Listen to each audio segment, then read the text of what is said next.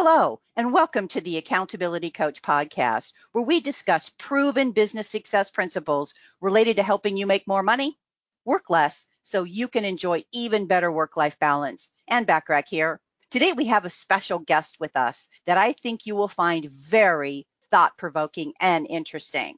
So get ready to take some notes and have your mind blown. Castrina is a serial entrepreneur, having started more than 20 companies over the last 20 years, and still seeks to launch a new venture annually. He's an investor, a teacher, and a highly sought-after speaker who communicates with humor and a bluntness that engages and captures his audiences. He's the author of 8 Unbreakable Rules for Business Startup Success, The Greatest Entrepreneur in the World, and The World's Greatest Business Plan. Welcome, Sean. Hey, we appreciate you being here today. No, it's great to be on the podcast.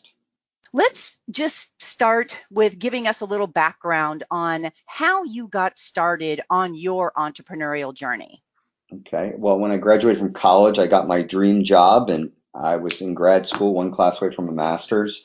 New child, and we had a change in leadership overnight, and they cleared house and kind of lost my dream job. So at that point, I realized that, employment was not a very secure thing, no matter how good you were or what your education was. You always had somebody who could control your future. And that's when I decided that, I may work as an employee short term while I get something launched, but I would definitely start my own companies, and I would dictate my own future financially and career wise. So that's kind of the genesis of it all. Okay.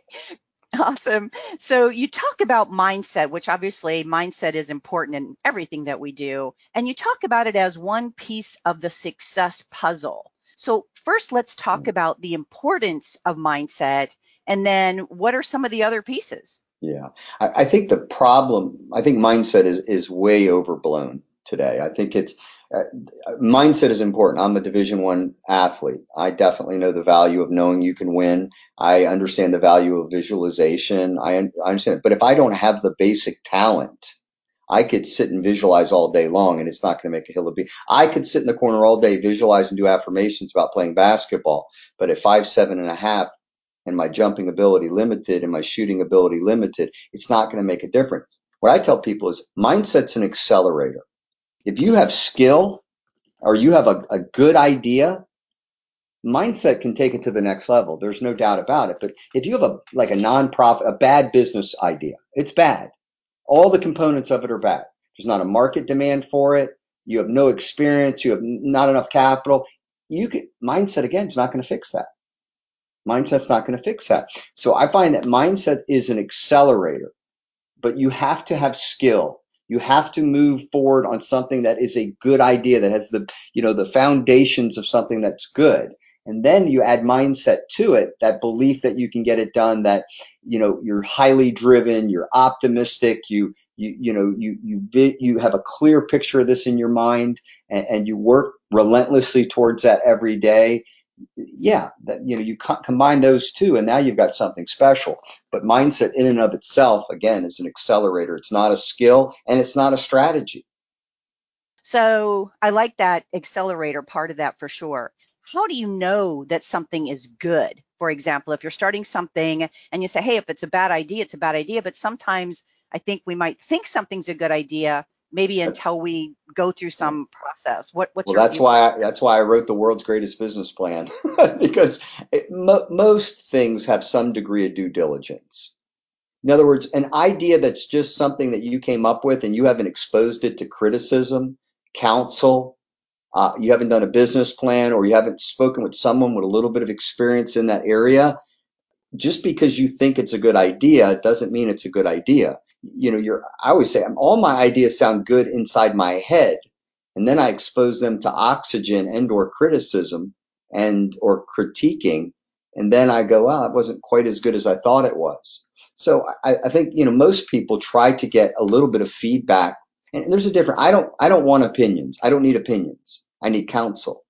So getting an opinion on something, that's worthless. Getting opinion from your friends, that doesn't mean that's irrelevant. Getting counsel from somebody who understands the business you're looking to get into, or the investment you're looking to make, or has some understanding of it, and you run the deal by them, or the business plan by them, or your idea by them, and they go, yeah, I think that's good, but you might want to consider this or that. There is a little bit of due diligence up front on things. You don't just run aimlessly, because you can Nope. run aimlessly and run in the wrong direction, all excited, but still running in the wrong direction.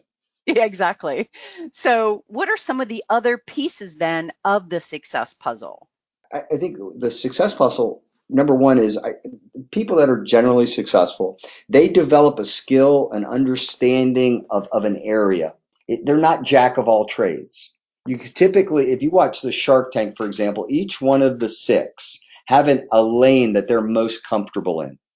One might be tech, another one might be products. Lori Grenier. I might have messed up her last name, but Lori. And then, each one of them have something.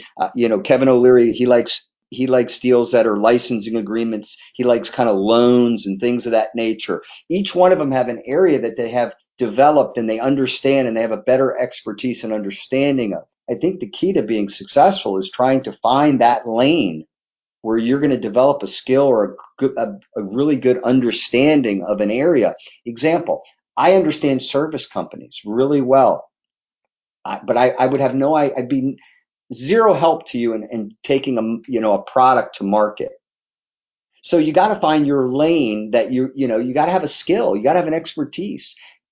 I just think that's important. Successful people, them because they do something really well. They typically do it at a world-class level. So you're going to have to find your niche and really develop that and develop a skill that you can monetize where other people acknowledge that you're proficient in it. That means you're so good at it that they're willing to pay you for it. And we have hobbies, but proficiency means somebody thinks you're so good at it that they'd pay you for your expertise. And I think that's one of the things that successful people do is they develop a proficiency, a clear understanding of something at that next level, at an exceptional level. They're relentlessly focused. They don't jump from idea to idea every month. I heard a great story of Bill Gates and Warren Buffett were having dinner, and the senior Bill Gates was there, and he gave each Warren Buffett and his son a note card, and he said, it was a dinner engagement. He goes, can you write down the one thing that you most attribute to your success? And he got the index cards back at the end of the night. And on the cards was the exact same thing, written by the two people that were the richest people at the world at the time and have juggled between the first and the fourth for the better part of 3 decades. But they were typically been one and two through the 90s and early 2000s, and most of the 2000s. And it was focus. The ability to have one clear thing that you're working on with no distraction, relentlessly focusing on that thing. Where you got a lot of things moving around, but the 80% of what you're seeing is the one thing that you're working on. Successful people do that. They're like a dog on a bone. And again, unsuccessful people tend to jump around to new things all the time. Yeah, and obviously let distractions get in their way. Oh, yeah. And then it goes to the mindset part. Successful people don't blame people. They don't make excuses. They take ownership, responsibility of the project and or the endeavor they're involved in, and they own it. Unsuccessful people blame people, make excuses. And so that's a very big contrast between successful people and unsuccessful people. So true, so true. What advice would you give for people who they have a business, but they're really not growing or not growing at the pace they would like? Any thoughts on that? Yeah, there's always a reason. Everybody's looking for a trick shot in business. Get rich fast or double your client base or double this or double that. It doesn't exist. There are fundamentals, just like in sports, just like in everything. There's fundamental in business. There's 3 things that you have to do. And I guarantee if your business is struggling, it's one of the 3. Number 1 is you have to attract customers. Number 2 is you have to sell, convert customers. They have to become customers, paying customers of yours, paying enough so that you have a profit. And number 3 is you have to fulfill whatever it is you sold them, whether that's a service or product. That's the warranty, the entire service model is the 3 things. Typically, companies that are struggling in the reason why you can't get to 100,000 typically, and that's 40% of all startups, they don't make any money. 40% of all businesses don't make any money. Is you can't get to that 100, that 250,000. It's always sales. You're spending time on something other than sales. You have to be 99% of your time in the first 100,000 is sales. Sales, sales, sales. Sales covers a multitude of sins in an early stage startup because it gives you cash. It gives you customers that give you feedback. You get, you understand, okay, how the product, how long, whether it's good, whether it's bad, what feedback are you getting? Is your services providing what customers want? Are you getting negative feedback, getting positive feedback? You can't do anything without a customer. And the only way you have a customer is when you have to get the yes. They have to sell. They have, you got to sell it. So typically people start a business and they get excited about setting up their office and their logo and their mission statement and their vision statement and all that. That's a hunk of crap. Make money. Sell, sell, sell, sell, sell. When you get to 100,000, then you've earned the right to do a mission statement. So you got to, you want to do the stuff that's fun. Selling is your up to $250,000. You need to be consumed by selling. Yeah, and so many entrepreneurs, at least that I know of, don't even want to pick up the phone to prospect. Yeah, because they're the owner. Well, they're the owner now. See, they skip. This is what I can tell you. The founder of the company and or the co-founder of the company, I would say pre 1 million in revenue, has to be the top salesperson. So if you think you're going to start a business and you're not selling and you're the owner, you're going to hire somebody at that level, you're dreaming. Because they're going to own your business. They're going to go out on their own. They're not dumb. They're going to realize I generate 70% of all the revenue. I bring in 70% of all the clients. You really think they're going to stay with you? You better give them 50% of the pie immediately if you've met that leprechaun, that one-eyed leprechaun, that person of that, that unique, incredible person. But the problem with most startups, again, they're an owner now and they want to network. They want to do all the fun stuff. No, you got to do the heavy lifting, and it's sales, sales, sales. And it's absolutely sales up to your first 250,000. And it's still up to your first million. It's 75% of what you need to be spending your time on.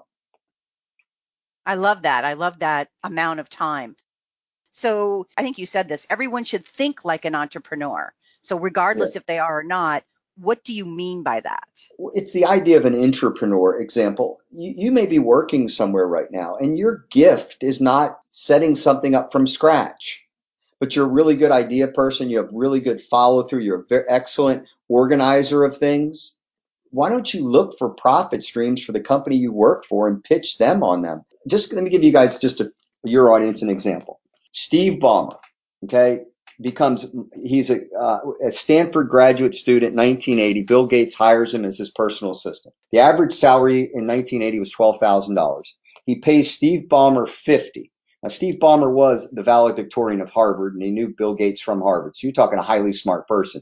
Bill Gates is smart enough to pay this guy 4 times the going rate to be his personal assistant because Bill knew that he had weaknesses.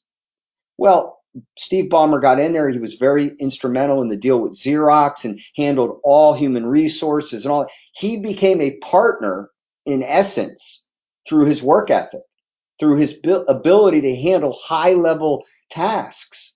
Well, let's go 30 years forward. Bill Gates steps down. Steve Ballmer becomes the CEO. Now Steve Ballmer's worth over $50 billion.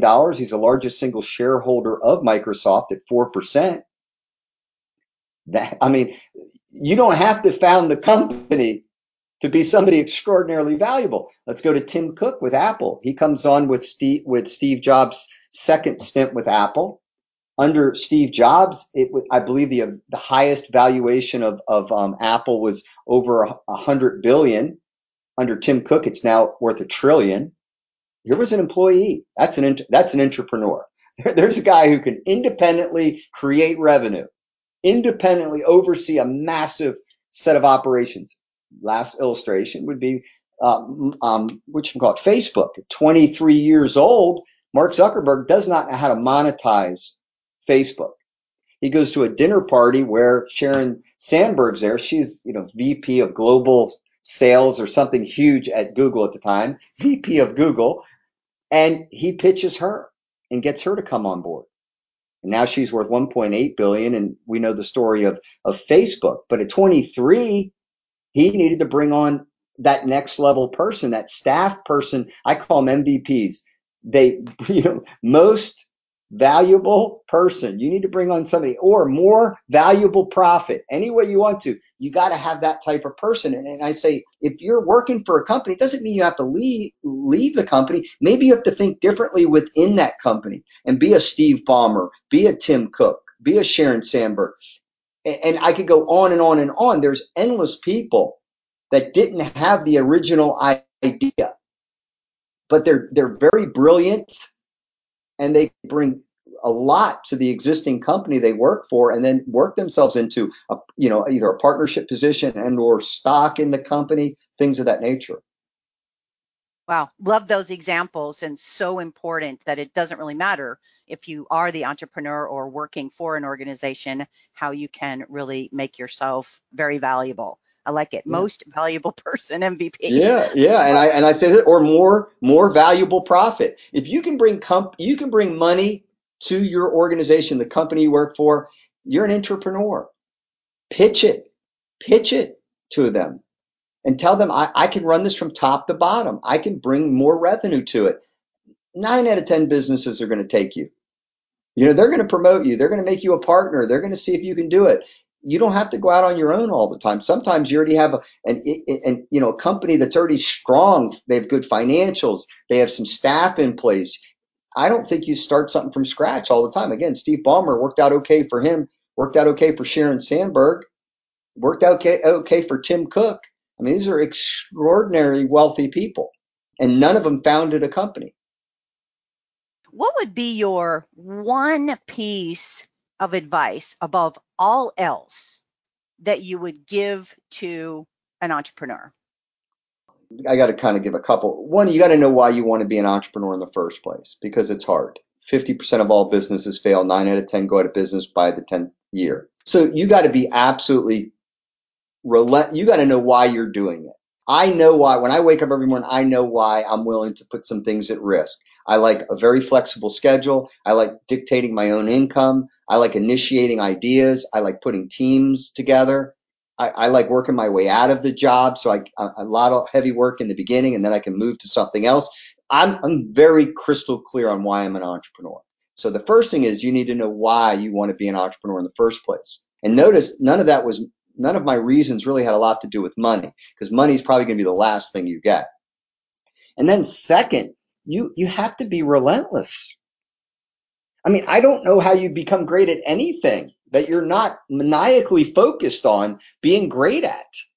And we somehow think we're going to be a business owner. You got to be successful. People have just a little something in them that makes them do more than everybody else, makes them do everything a little bit better. They hold themselves to a higher standard. Every person that you can ever think of that's great paid the price. When you think of Tiger Woods, he was hitting golf balls at 2 years old. You think of like Andre Agassi, his dad shot him 1,000,000 golf balls from a tennis machine that he zoomed. He put like some super lawnmower engine in it when the kid was 4. I mean, you go on and on. The great musicians, they all, Billie Eilish. I saw a story on her, her and her brother doing music all like 24 hours a day, creating music. You got to be passionate about business, and not necessarily. This is the last piece of advice in that is I think passion is an entrepreneur's mistress.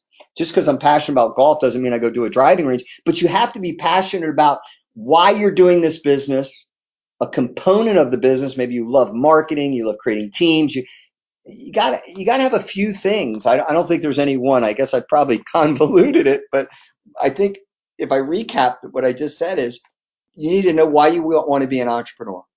Number two is you absolutely, you got to be you got to be focused on something. You got to be relentless. You can't stop. You just got to persevere. And then third, within the business, maybe you're passionate about the business you start and you're able to make money within your passion. If you can do that, that's fine. But you got to be passionate about business in general. Like my wife says to me, well, you talk about business all the time. I go, well, why wouldn't I? I love it. I love it. So I think, I may have made that a little complicated, but I think those three things are helpful. Not complicated at all. Know your why, be relentless and focused, hold yourself to a higher standard, and be passionate is what Yeah, I that's took it. from that. And I Yeah, think that's that's it. awesome. Yeah, that's it. Awesome. Yeah, I'm taking notes like crazy over here, Sean, just in case you need any backup. I'm I right behind appreciate you it. here. Any parting comments or thoughts that you would like to share? This is the only thing I know as a middle-aged adult who grew up poor with and created every opportunity. You can achieve probably 10 times more than you think if you work hard enough at it. Like I had no advantages in life that I can think of. Some people say, well, we'll make reference in this day and age to, maybe being a white male or different things like that. So yeah, maybe there was something I'll accept that as my one major advantage. But I basically grew up poor, had no money to go to college. Nobody ever gave me a dollar, not overly bright, average SATs. And I think my net worth would be shocking. So in this country, what I've learned is if you work relentlessly hard at something that an area, has a good market reception to it, it's a good idea is what I'm saying. It's just unbelievable what can happen. Like there's no excuses. That's my point. There's no excuses to not be successful. If you wake up later and you're not successful, shame on you in this country. Yeah, the title of my first book I was going to name Excuses Don't Count Unless You're Dead, and they told me Yeah. that was a little too harsh. So I Yeah, just it had just, yeah, but you can't, everybody has something that maybe makes it a little more challenging for them, and maybe somebody has something that makes it a little easier for them. But being successful, unless you've inherited it, and 80% of the wealth in America is earned first generation. You got to earn it, and you can do it. It's not, the formula is not that hard. There's so many books on success right now. The information has never been easier to get. The blueprint, I always say, success leaves footprints. And there's been a lot of footprints left behind for this generation to follow. Yeah, you just got to pay attention for sure. So Absolutely. speaking about books, you've got the 8 Unbreakable Rules for Business Startup Success that I think you're They can get offering for to everyone. free. Yeah, they Yeah, can get it for free awesome. if they go to SeanCastrina.com, and you can get, was a bestseller. It's really good. It's definitely for new entrepreneurs. I think it's quite helpful. And wouldn't you say even people who have been an entrepreneur, a Yeah, lot of the concepts? yeah, Yeah. because there's rules that you're not following. If your business is struggling, I'm willing to bet you one of the unbreakable rules you're not following well. And probably I like the aspect that you said, hey, you can achieve 10 times more than you think you can. And probably there's some unbreakable rules in there that'll help people do that as well. Absolutely. No, I think it's a great book. I'm the author of it. So yeah, and it's free. So you can't go wrong with that. Okay, so if you go to SeanCastrina.com, you can get Sean's free book. Any last parting comments? No, thank you so much for allowing me to be a guest on the podcast. It's been great. Thanks for being here. Well, my hope for our time together with Sean is that you got value and an idea or two that will help you be even more successful, personally and professionally. Feel free to share my podcast with others as they can be found on most podcast platforms and in most English speaking countries, as well as at accountabilitycoach.com. And if you'd like to get a short daily fix from me, subscribe to the Accountability Minute, which you can also find at accountabilitycoach.com, as well as on most podcast platforms and in most English speaking countries. And always remember to aim for what you want each and every day. Until next time, make it a great day, today and every day. Thanks for listening.